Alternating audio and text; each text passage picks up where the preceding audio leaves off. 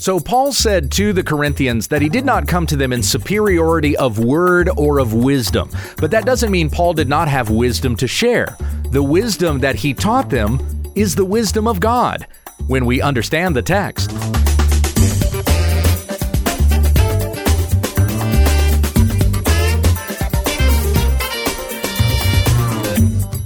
This is When We Understand the Text, a daily study of God's Word, that we may be filled with the knowledge of His will. For questions and comments, send us an email to whenweunderstandthetext@gmail.com. Here's your teacher, Pastor Gabe. Thank you, Becky. We're back to our study in 1 Corinthians chapter 2. I'll read the first 8 verses here in the Legacy Standard Bible. The Apostle Paul wrote to the church in Corinth. And when I came to you, brothers, I did not come with superiority of word or of wisdom, proclaiming to you the witness of God. For I determined to know nothing among you except Jesus Christ and Him crucified. And I was with you in weakness and in fear and in much trembling. And my word and my preaching were not in persuasive words of wisdom, but in demonstration of the Spirit and of power, so that your faith would not be in the wisdom of men, but in the power of God. Yet we do speak wisdom among those who are mature, a wisdom, however, not of this age, nor of the rulers of this age who are being abolished, but we speak God's wisdom in a mystery, the wisdom which has been hidden, which God predestined before the ages to our glory, which none of the rulers of this age has understood. For if they had understood it, they would not have crucified the Lord of glory. This is the word of the Lord. And we pick up today in verse 6 with Paul saying, we do speak wisdom among those who are mature. Remember, he starts the chapter by saying, I did not come to you with superiority of word or of wisdom. I decided to know nothing among you except Jesus Christ and Him crucified. But it's not as if Paul came to them with nothing to say. He did have something to say to them, but the power of the word that he said was not in his ability to convey it or in his superiority of intellect. It was the power of God, the Holy Spirit, working through the words that were spoken, because this is a word that comes not from man. It comes from God. So critically important for us to understand the words that Paul said here are the words of God. Hence why I finished reading these 8 verses by saying, this is the word of the Lord. And anytime your pastor, if he is faithful to the teaching of the scriptures, when he will read the scriptures at the pulpit, he'll conclude by saying, thus saith the Lord, or this is the Lord, whether it was written by a prophet or written by an apostle, or whether the letters were in black or whether the letters were in red. Whatever it is that we read there in the scripture, it comes from God. This is not Paul saying one thing and Jesus says something else. And I see this contrast made all the time, or this conflict created between Paul and Christ. When a person does that, they commit the same error that Paul had to rebuke at the start of this letter. Some of you are saying, I am of Paul, I am of Apollos, I am of Cephas, and I of Christ. Has Christ been divided? So as Paul is confronting that error, that we see that same error committed by those who want to say, well, we should listen to Jesus and not the words of Paul. I saw a tweet from somebody recently, something said on Twitter where a person said, we need to focus on having Christ-like marriages, not biblical marriages. I'm tired of seeing biblical marriages. Let's have a marriage that is modeled after Christ. Well, it's the same thing. A biblical marriage is a Christ-like marriage. If you are building your marriage from what the Bible says about marriage, then you're building your marriage on Christ. If you desire to have a Christ-like marriage, then you're going to have a biblical marriage. You cannot separate Christ from His word. All of the Bible is the word of Christ. The words of the apostles were the words of Christ. When you read Matthew, Mark, Luke, and John, you're not reading what Jesus wrote down. You're reading what an apostle wrote down that Jesus said. And then Jesus gives more teaching to the apostles to go out with, and what is said comes from God. Beth Moore has also made this error of separating the word of an apostle from the word of Christ. She said, I believe wholeheartedly that all scripture is inspired by God, authoritative truth. But the persons themselves, Paul and Jesus, are not equals. Notice the sleight of hand she uses here. I go on, quote, I know this is hard for some to swallow, but Paul is not our Savior. Paul would be horrified, I believe, by the way he has been deified, unquote. That is a ridiculous statement. No one who takes the words of Paul as the words of Christ has deified Paul. Nobody does that.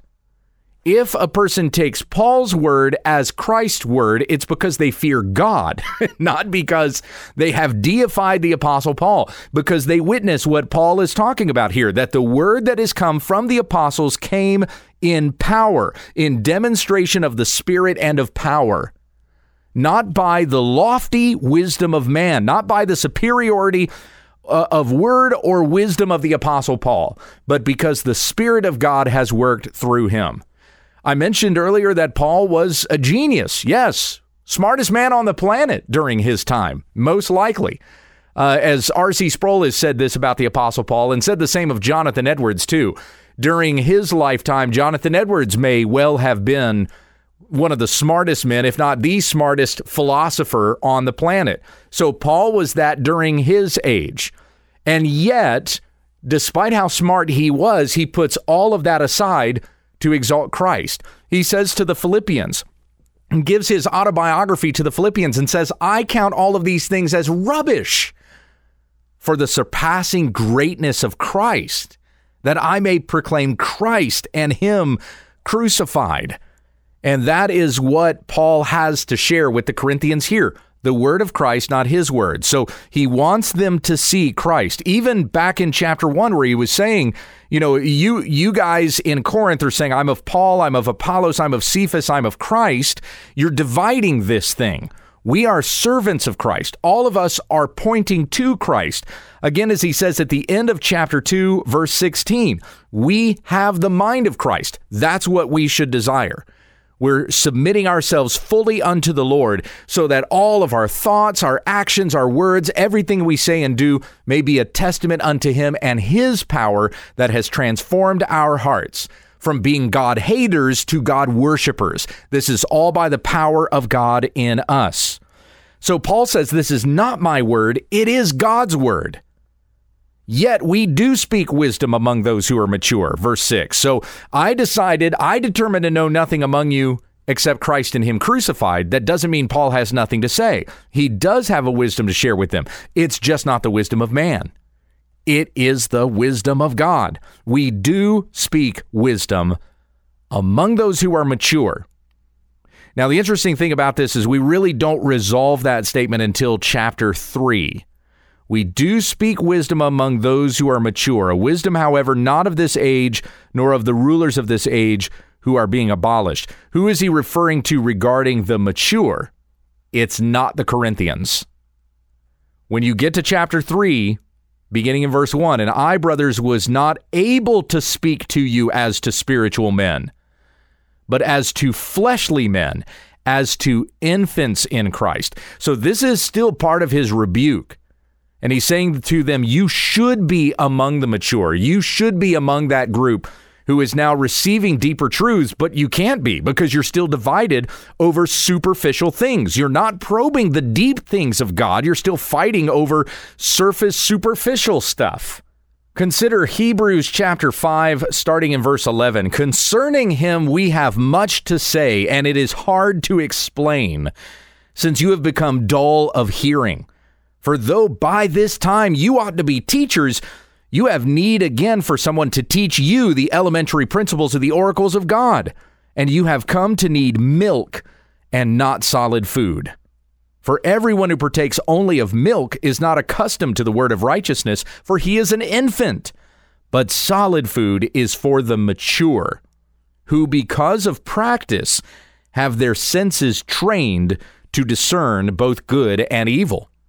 So there is an expectation among us as Christians, not just that we would be converted and follow Christ, but we must mature in what we believe as well, that we may graduate into deeper truths. Now, let me be clear about this. You will never graduate from the gospel into anything else. Everything that you learn in Christ is going to flow from the gospel. That was the point of Paul's letter to Timothy. His first letter to Timothy is about holding fast to the gospel and make sure everything that is taught and everything that is practiced in the church flows from that. Begins by saying, don't let anyone teach anything different, because any different doctrine is not going to guide people in the truth of God and therefore be sanctified in that truth, growing in holiness and righteousness and Christ-likeness. That can only happen through the gospel. Now, there are deeper levels of the gospel that we will get into as we mature. You don't graduate from the gospel, but you do move up in the gospel. Now, later on here in chapter 2, Paul says this, "Now we have received not the spirit of the world, but the Spirit who is from God, so that we may know the depths graciously given to us by God, of which depths we also speak." So if Paul's analogy here is depths, do we really want to say we're moving up in the gospel? Shouldn't we want to say like we're probing deeper in the gospel? Well, moving up is deep.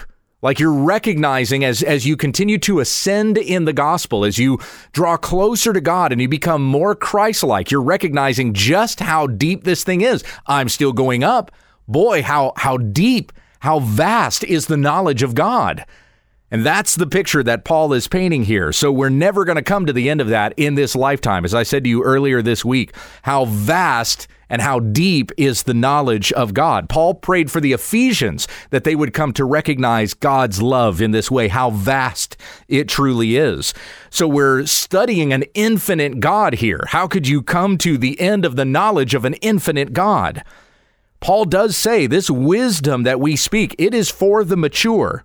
A wisdom, however, not of this age, nor of the rulers of this age who are being abolished. Now, we need to be careful with that word rulers.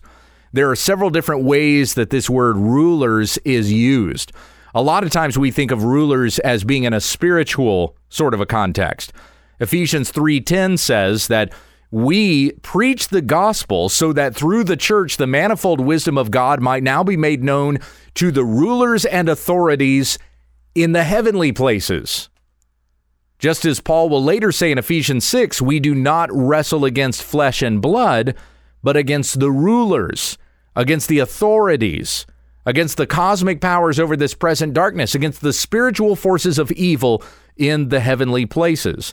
This is this is the ministry that we're doing when we evangelize. Our battle is not against flesh and blood, but that this person that we are sharing the gospel with has been ensnared by the devil.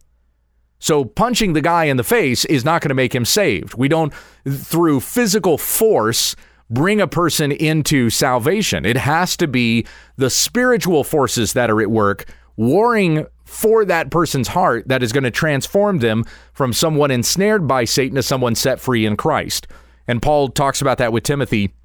You can look at 2 Timothy chapter 2, verse 25 for more of that as well. So that's why our battle is not against flesh and blood, but we're battling against the snare of Satan that person is in so that they would be set free by the power of the gospel of God.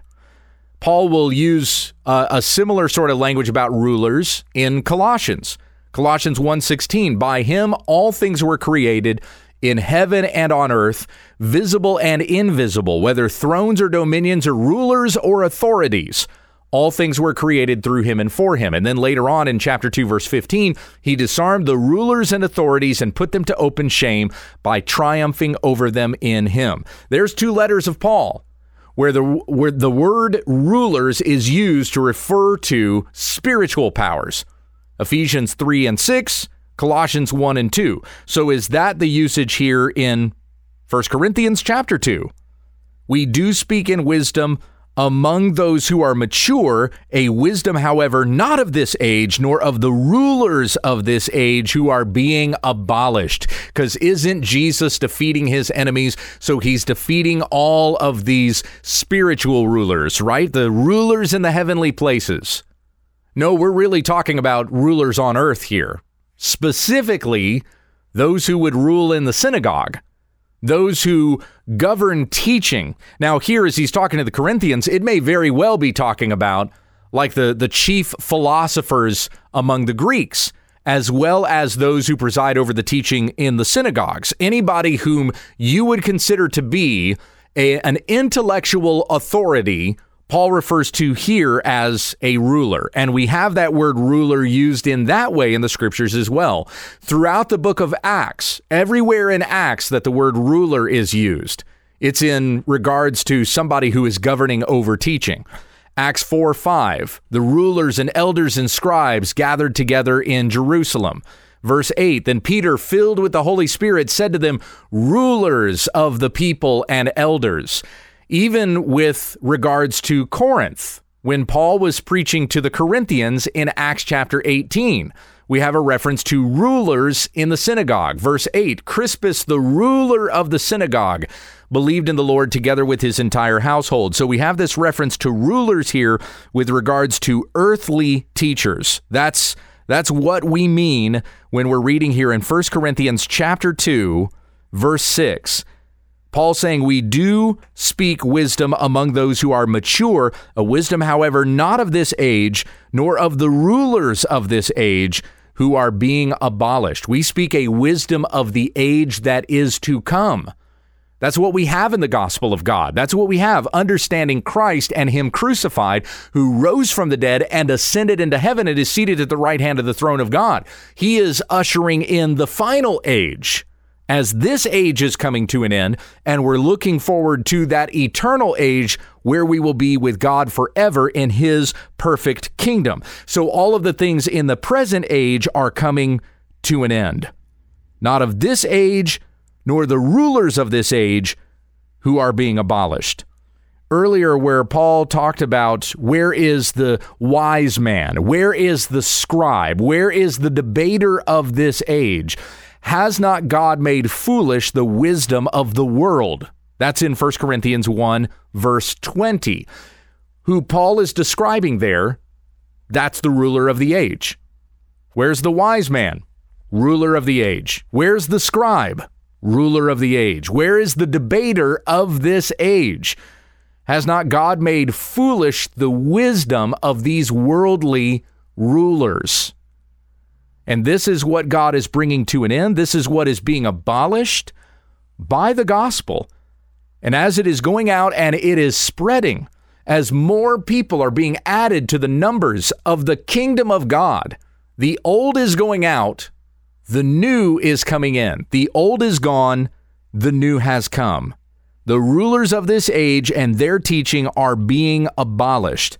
Verse 7, but we speak God's wisdom in a mystery, the wisdom which has been hidden, which God predestined before the ages to our glory. This thing that God is doing through Christ, this is not plan B. It's not God looking at all this going, oh man, boy, I really messed up. Israel really messed up. I tried to do this thing with Israel. They didn't succeed. So you know what? We gotta be done with the thing with Israel. Let's start this new thing called the church. I'm going to bring the Savior through Israel, and then we're just going to have the church after that, right? That's not how this works. God predestined that all of this would be exactly like this. As I read with my kids recently, Genesis chapter 50, we went through the story of Joseph from Genesis 37 to 50. And there in chapter 50, verse 20 is where Joseph says to his brothers, you did this for evil, but God meant it for good. You meant it for evil, God meant it for good. Joseph's brothers sold him into slavery. He ends up a ruler in Egypt, and he saves that part of the world from the famine that was coming upon them. God did this. He even worked through the evil that his brothers did so that he might save many persons through the wisdom of God that he ruled with while he was there in Egypt. This was not something that God was trying to make the most of a bad situation. This was how God intended for this to be, so that Judah would be saved in the midst of the famine, and from his line would come David, and from his line would come the Savior. I mean, that's really the ultimate picture that you're looking at there in the book of Genesis, the promised seed who was to come. All of this has been by the sovereign hand, the glorious decree of God from before the ages began. God is not winging it here. He has a plan decreed from before the foundation of the world. And man, I just have more to say about this. I really wanted to complete through verse 8 today, but I want to say more about this because it's just so good. Continuing on in verses 7 and 8. So let's save that until next week. We'll talk more about the wisdom of God, which has been hidden, but has since been revealed in Christ. And we even know how the story ends because of the revelation that was given by the Father to the Son and shared with John. That revelation is the last book of the Bible. All of that coming through Christ. Christ has revealed all of this to us. That which once was hidden, which was a mystery, God predestined before the ages to our glory, which none of the rulers of this age has understood. For if they had understood it, they would not have crucified the Lord of glory.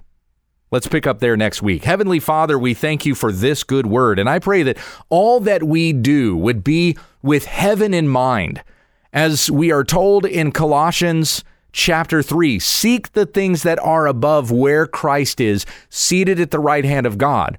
When Christ, who is your life, appears, then you also will appear with him in glory. Jesus saying in Matthew 6:33, seek first the kingdom of God and his righteousness, and all the things that you need will be added to you as well. So all that we say and do, we do with eternity in mind. That's the mature mind that we need to have. That's the ascent of the knowledge that we possess through the Spirit of God, that our minds would ascend to the throne of God, thinking with the mind of Christ. Forgive us our sins, humble us before you, help us to be humble to one another, and show mercy as God has shown mercy to us. It's in Jesus' name that we pray. Amen. You've been listening to When We Understand the Text with Pastor Gabe Hughes. Monday, Tuesday, and Wednesday, Gabe will be going through a New Testament study. Then on Thursday, we look at an Old Testament book. On Friday, we take questions from the listeners and viewers. Tomorrow, we'll pick up on an Old Testament study when we understand the text.